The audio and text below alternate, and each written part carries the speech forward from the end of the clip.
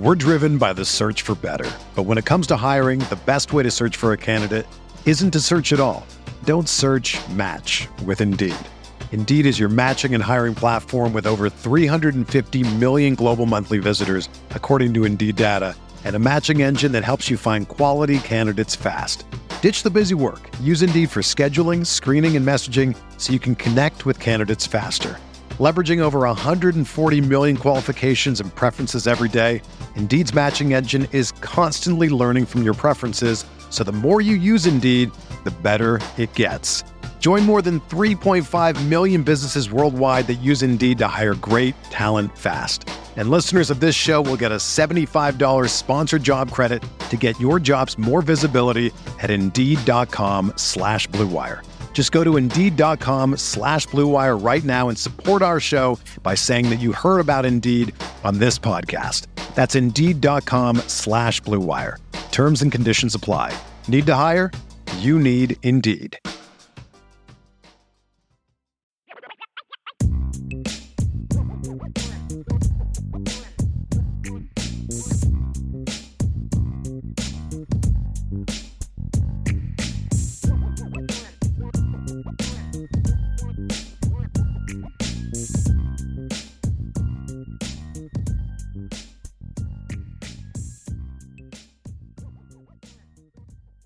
Brian Driscoll, Irish Breakdown.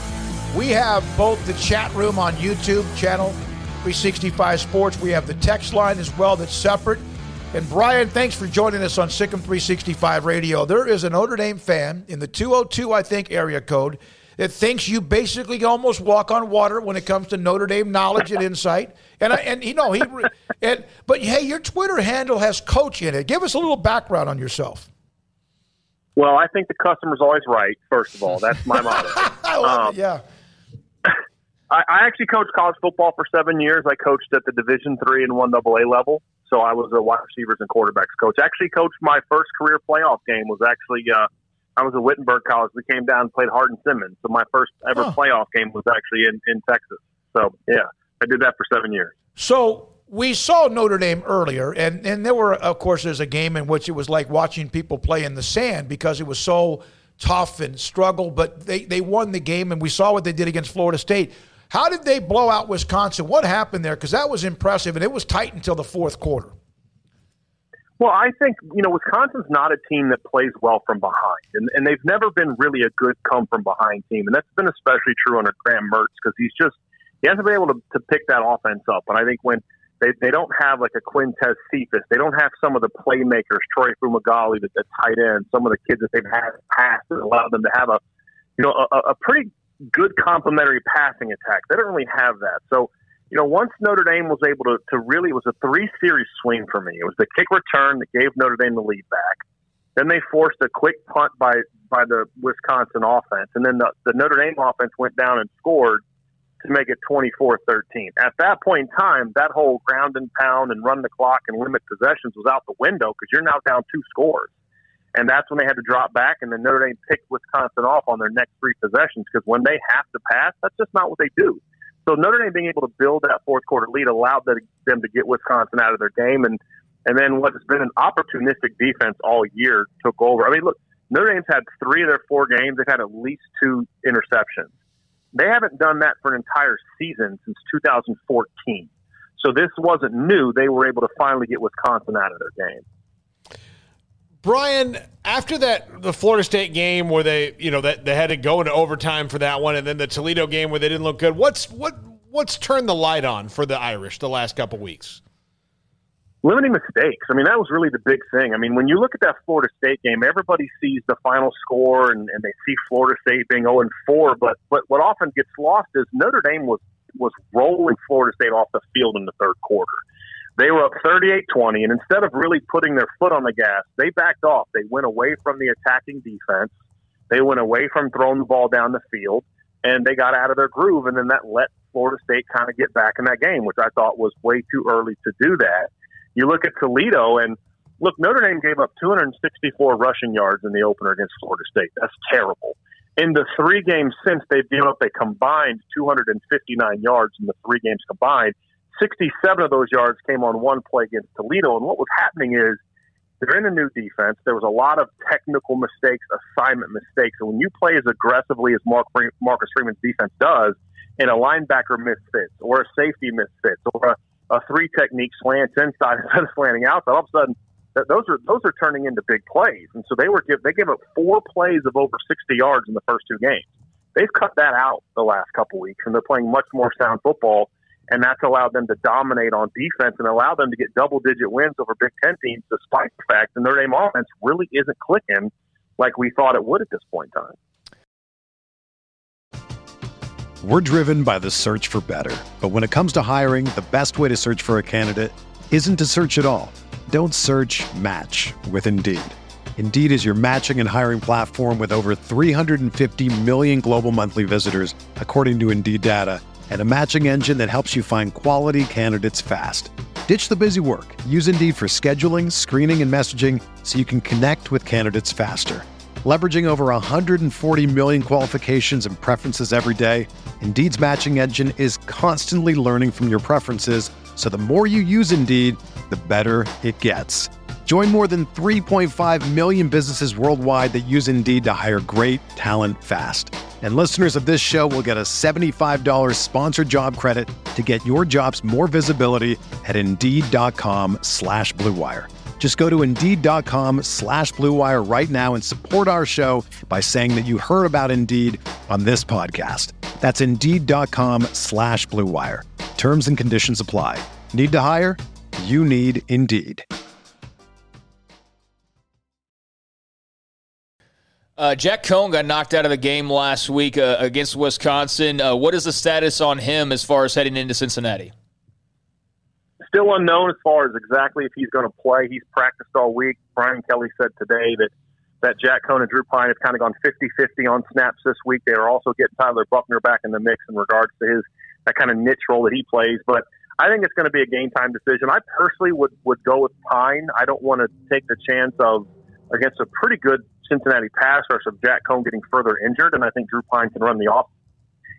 From what Brian Kelly said, if Jack Coan is healthy, enough to play, he's going to start. And based on the fact that he's taken 50% of the reps this week, barring a setback, I would imagine he'll be in position to play this weekend. We just saw a game in Texas with SMU, a group of 5 team, and they go into Fort Worth and beat TCU and Gary Patterson, and it's a huge win for them and Sonny Dykes. Cincinnati now is one of the new members eventually of the Big 12, so they're kind of with some momentum. They're dangerous. Is this kind of the same game against Notre Dame? They're ranked higher, I think, than Notre Dame, but is this that kind of a game where someone with a chip on their shoulder against one of the Almighties? I think it's a similar matchup. I think it's similar talent level, and Cincinnati is not only ranked higher. Cincinnati is a 2-point favorite over Notre Dame, which actually surprised me. Notre Dame hasn't lost a home game since 2017, and that was a 1-point loss to Georgia. So I was surprised to see Cincinnati as a road favorite. I actually think a lot of those circumstances are working against Cincinnati this week. The fear you have if you're a Notre Dame fan is that Notre Dame looks at Cincinnati, like you said, group of 5, not a big-time program, used to be in the Big East, it's where Brian Kelly came from, and you run the risk of overlooking that program. But the fact that you're at home underdog to Cincinnati, the fact that Cincinnati's quarterback's out there saying, the Notre Dame crowd's not going to be loud for very long, Cincinnati's chirping a lot. And I think what that has done is that's given Notre Dame something to make sure that they go into this game focused and ready to play. I mean, you're basically telling us you're better than us. You're going to beat us on our home field. You're a 2-point favorite. I think that really ticked the Notre Dame players off last week against Wisconsin, being a touchdown underdog to Wisconsin, which I didn't understand. Now they're a home underdog to Cincinnati. Notre Dame is going to certainly bring their A game on Saturday. Now, will that be enough to beat Cincinnati? We'll find out. But I think this is going to be a very competitive matchup, and unless the Notre Dame offense can finally wake up, that's going to be the key for them. If the Notre Dame offense starts playing to its potential, you're going to see Notre Dame not only win this game, but you're going to see them go on a nice little run here. How much of an advantage does Marcus Freeman give them? I think it actually works out better for Notre Dame. I've tried to really think through this and kind of go back to when I was a coach and you played against people that and things like that. And obviously they're going to know what he likes to do and some of his tendencies, but he's got a whole different group of players and a whole different group of skill sets of what he's worked with. Whereas Cincinnati, those guys, he knows exactly not only what they like to do, but the players they're going to do it with. So I think there's a slight edge to Notre Dame. But at the end of the day, once the whistle blows and once the game starts, it's going to be about execution, adjustments, the players making plays and hopefully making the right calls. I think it's not going to be a huge difference. I think it helps, but look, it doesn't turn a 7-point loss into a 14-point victory, right? I think it may help you with some stops here and there, but and then Mike Denbrock, the OC at Notre Dame, he knows Brian Kelly. He was one of Brian Kelly's groomsmen. He coached at Notre Dame. So there's a lot of that back and forth of we know you, you know us. It's just about who has the best game plan and which players execute it the best. I mean, that's what football is always about at the end of the day. I may be wrong here. Brian, again, Driscoll with us, the Irish Breakdown. Is this only the second time they've ever played? Yes, I believe the last time was like 1900. How can that possibly be? I would have thought they would have played like 40 times or so. Well, Notre Dame has always been a kind of a program that always prided itself on playing the big boys, and they had the Big Ten rivalries for a long time. And I'll be honest, I've been a little surprised by it too, simply because they were Big East rivals in other sports. Notre Dame and Cincinnati were in the Big East together for a long time. It's a little surprising, but it's really never even been something that people mention. Mm-hmm. It's never been something like, gee, why haven't we played Cincinnati? I mean, right. It is a bit strange, but when Notre Dame plays local schools, I mean, they didn't start playing MAC schools really until kind of early Brian Kelly tenure. That's just something, for whatever reason, they never did.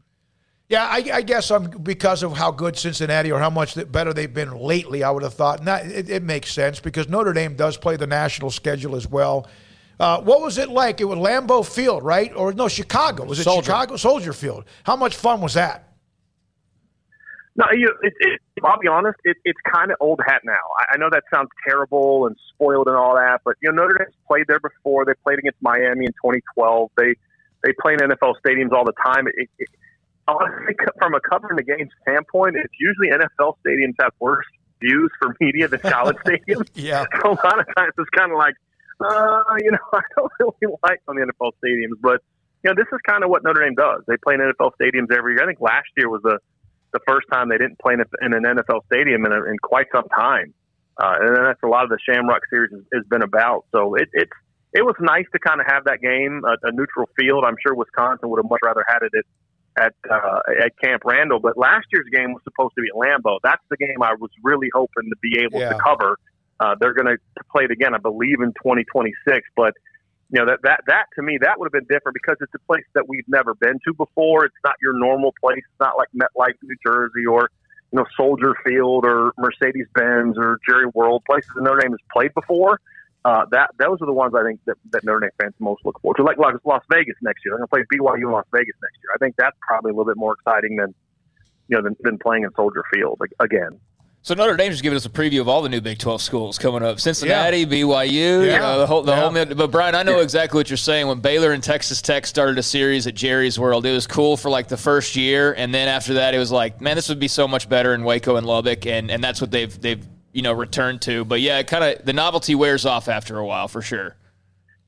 Well, I just think one of the things that makes college football great is the atmosphere. Right. And being on campuses and things like that. And I think when you take that away, it just kind of takes away from what makes football great. Like, I don't want to see game day and the big noon kickoff in Chicago or New York City. I want to see them on a campus. Mm-hmm. I think those are the things that make college football very special and very unique. And like you said, it's cool at first.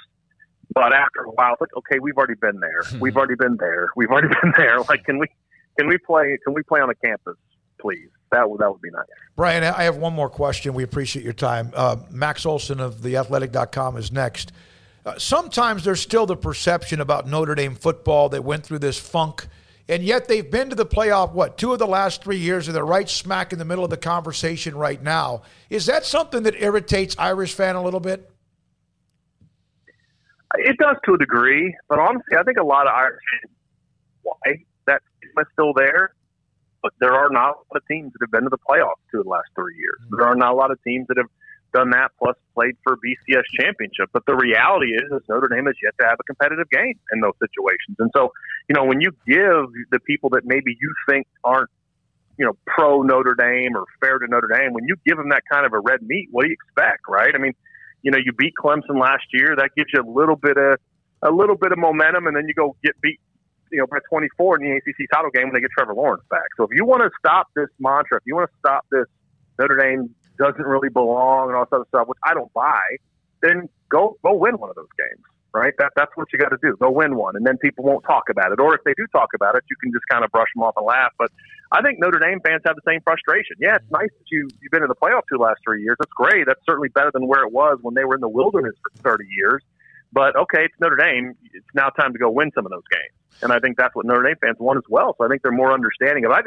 I think some of the national stuff gets frustrating because it's like they don't have speed and all these things are just like, okay, hey, guys, this isn't 1997 anymore, right? Okay, there's a reason Notre Dame's putting all these guys high in the draft, right? This is one of Notre Dame's fastest teams, but then I read media reports about, this is one of Brian Kelly's better teams. Yeah, this is one of Brian Kelly's best teams. It's just the offensive line is holding back. The offensive line starts playing good football, you're going to see the team take off because it's a very talented team. Hey, who would you rather be, a struggling offensive line for Notre Dame at 4-0 or a struggling offensive line at Clemson to be 2-2?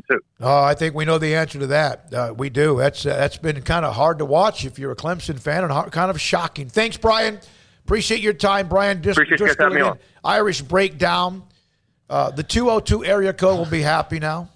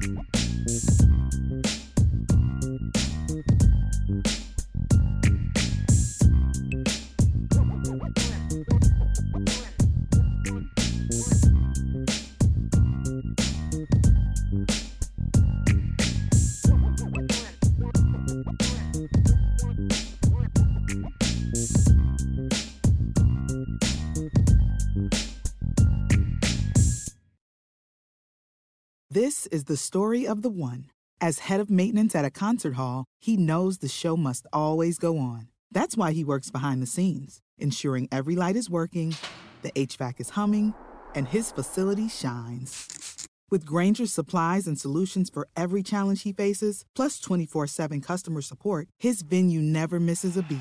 Call quickgrainger.com or just stop by. Grainger, for the ones who get it done.